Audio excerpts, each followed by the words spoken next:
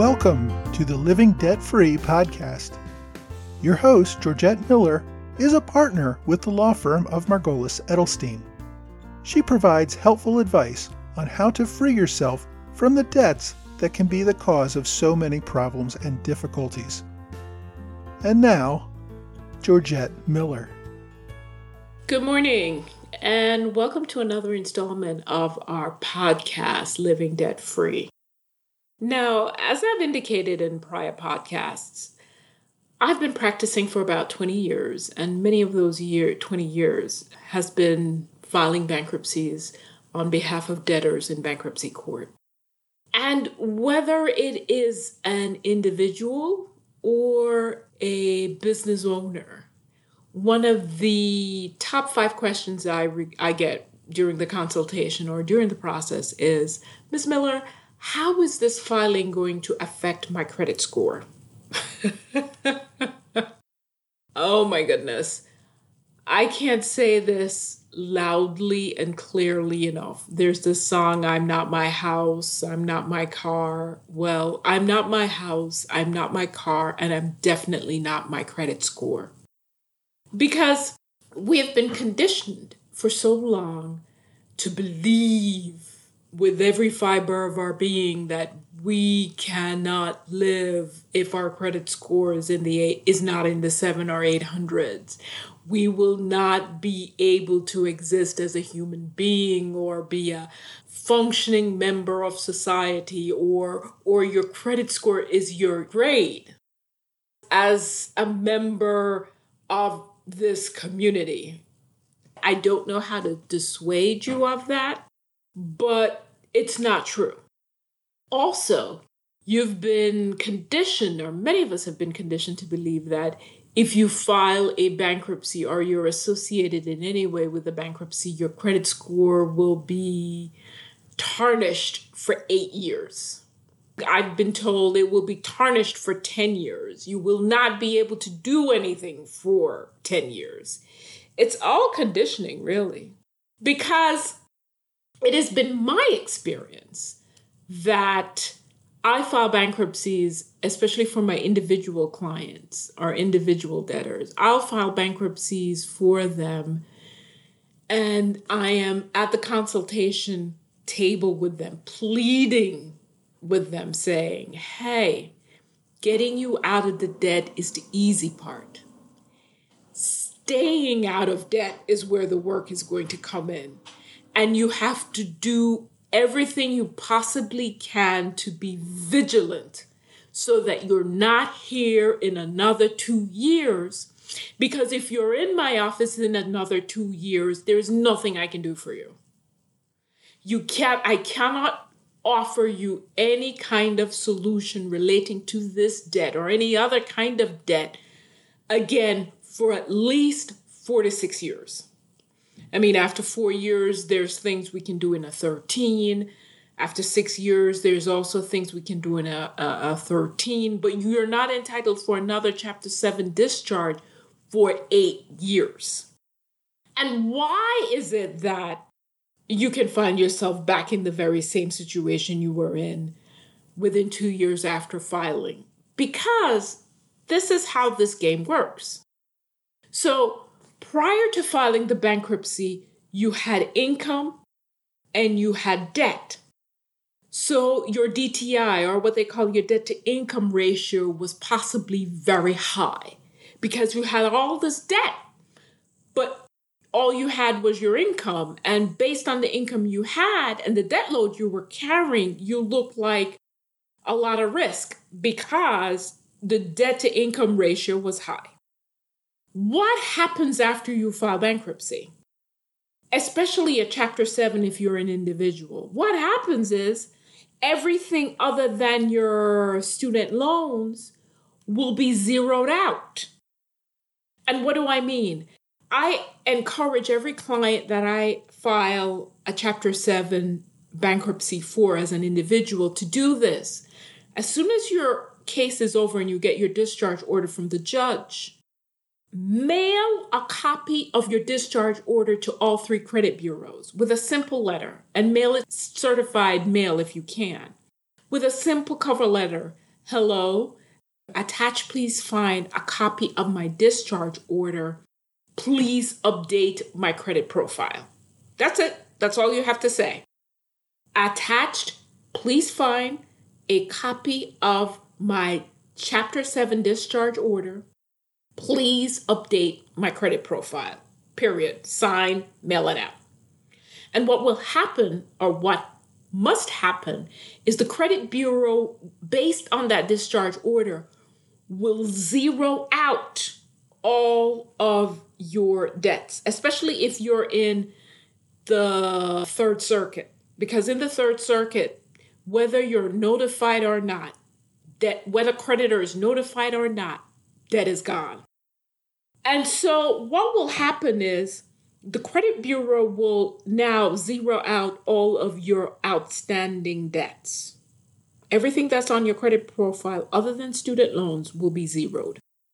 And if your attorney did the extra step and filed a motion to avoid liens, you can also send the order from the judge removing those judgment liens. And so in that situation, you're going to send both orders to the credit bureaus. You're going to send the discharge order, and you're going to send the order from the judge with the motion avoiding judgment liens. You send both of those over to the credit bureaus. They have to clear the judgment liens off. They have to zero out all the debts. So now, before you filed the bankruptcy, you had your income, but you had your credit profile with all these judgments and all these debts outstanding. So what happens after you file the bankruptcy? After you file the bankruptcy, you still have your income, but the judgment liens and the outstanding debts are gone. So now what does your credit profile look like? It's not unusual for individual clients to find that their credit score actually goes up. Their FICO score actually goes up after filing a bankruptcy. Because step back for a moment and think about it. What your credit profile looks like now is you still have your income or potential for income, but now you have no debt. So now your debt to income ratio looks great. It is not unusual for my clients to actually be in a position to qualify for an FHA mortgage 2 years after filing bankruptcy. And many actually who don't want to wait will qualify for conventional mortgages as soon as their bankruptcy Chapter 7 case is closed. So you have to kind of tune out all the stuff that you hear and think about it rationally.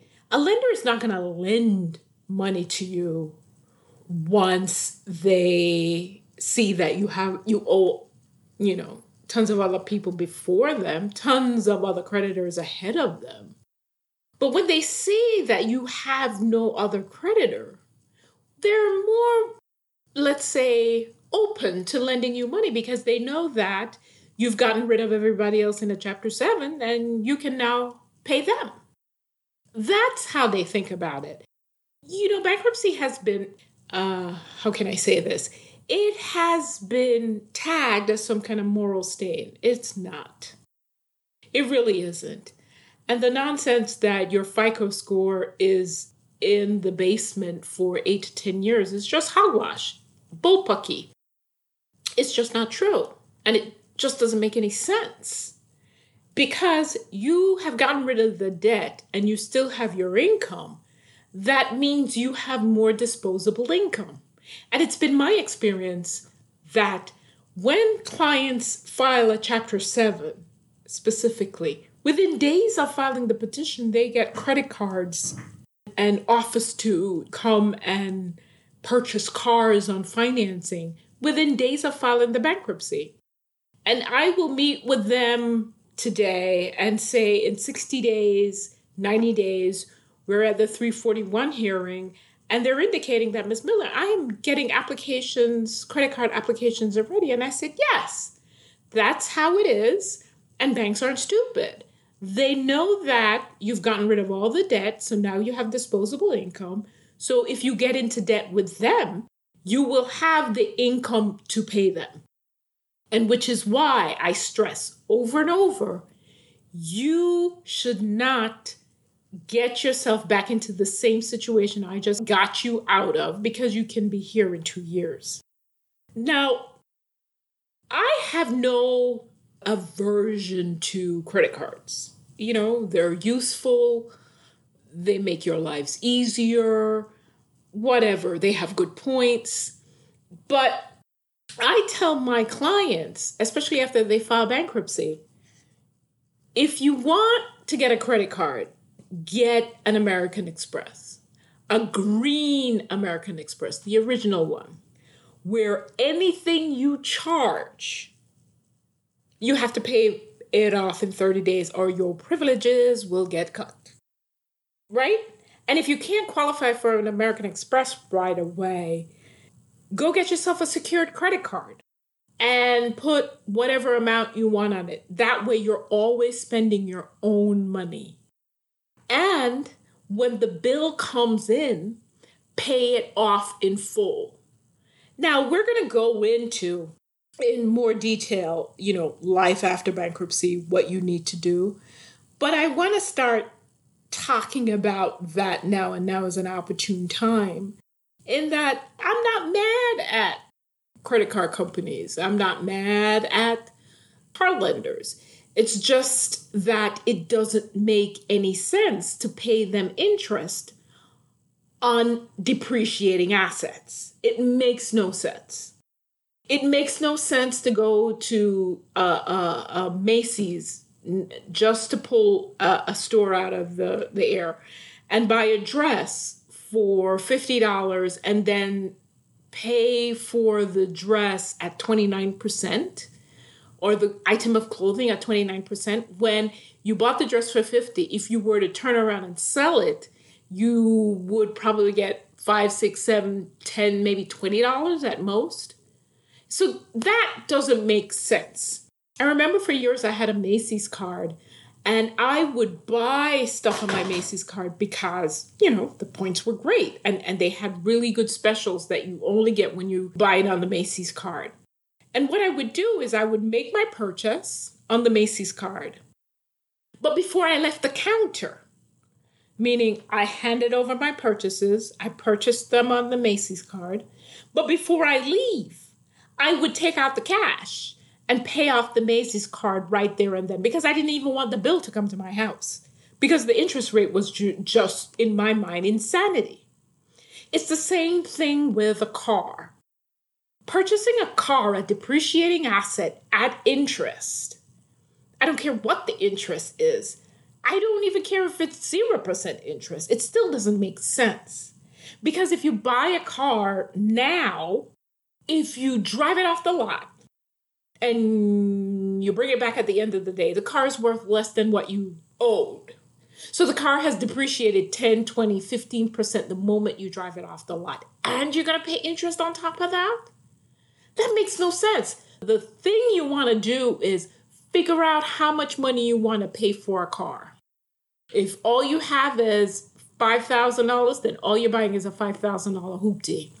If all you have is $2,500, that's all you're buying. You use it, drive it till it dies, and when it dies, you get another one. I have a sibling who is an executive with a bank, and she is interesting. She takes it to the nth degree.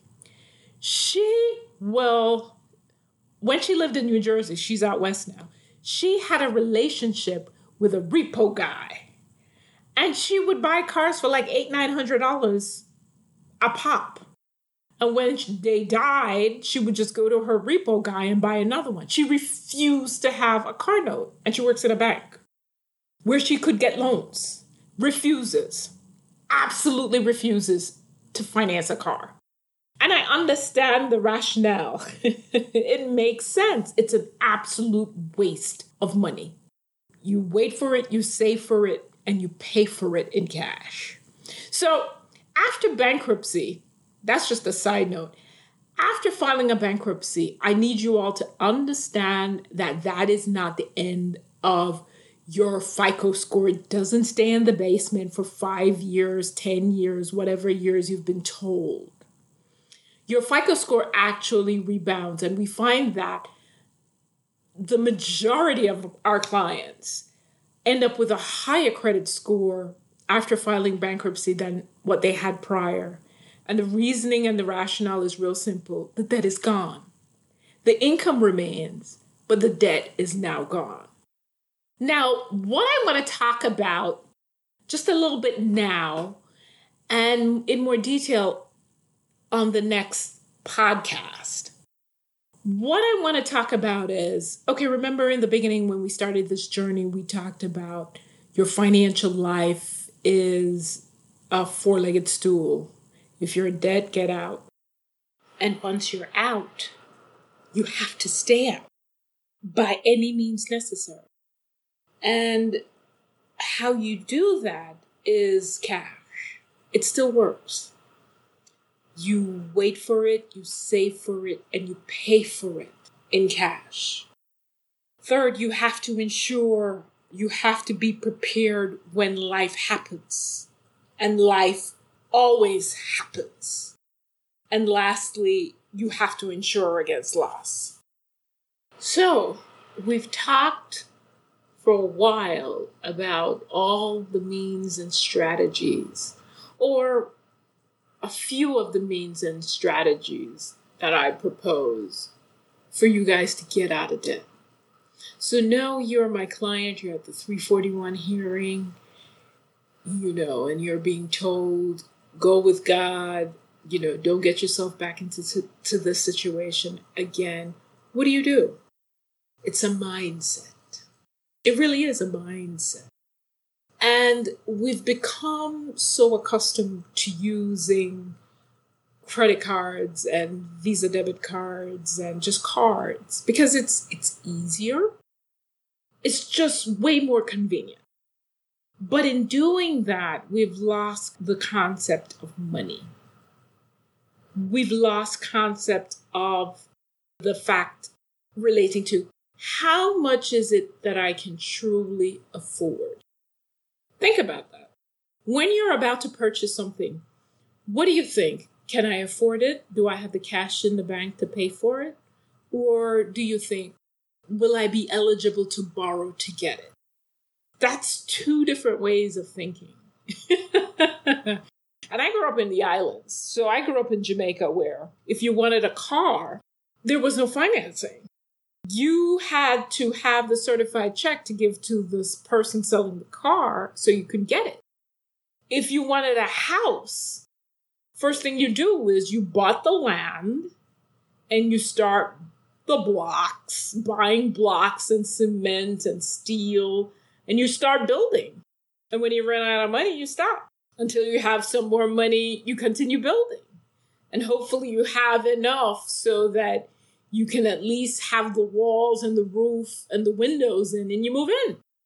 And then you continue to work on it until it's finished. But when it's finished, it's yours. There was no mortgage. There was none of that when I was growing up. I'm sure there is now. But back then, there wasn't. And so if you couldn't afford something, then you just didn't buy it.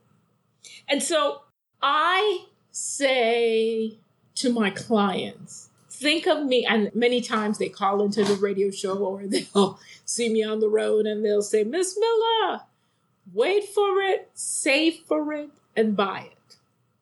If you can't wait for it, if you can't save for it and purchase it, then it's not for you.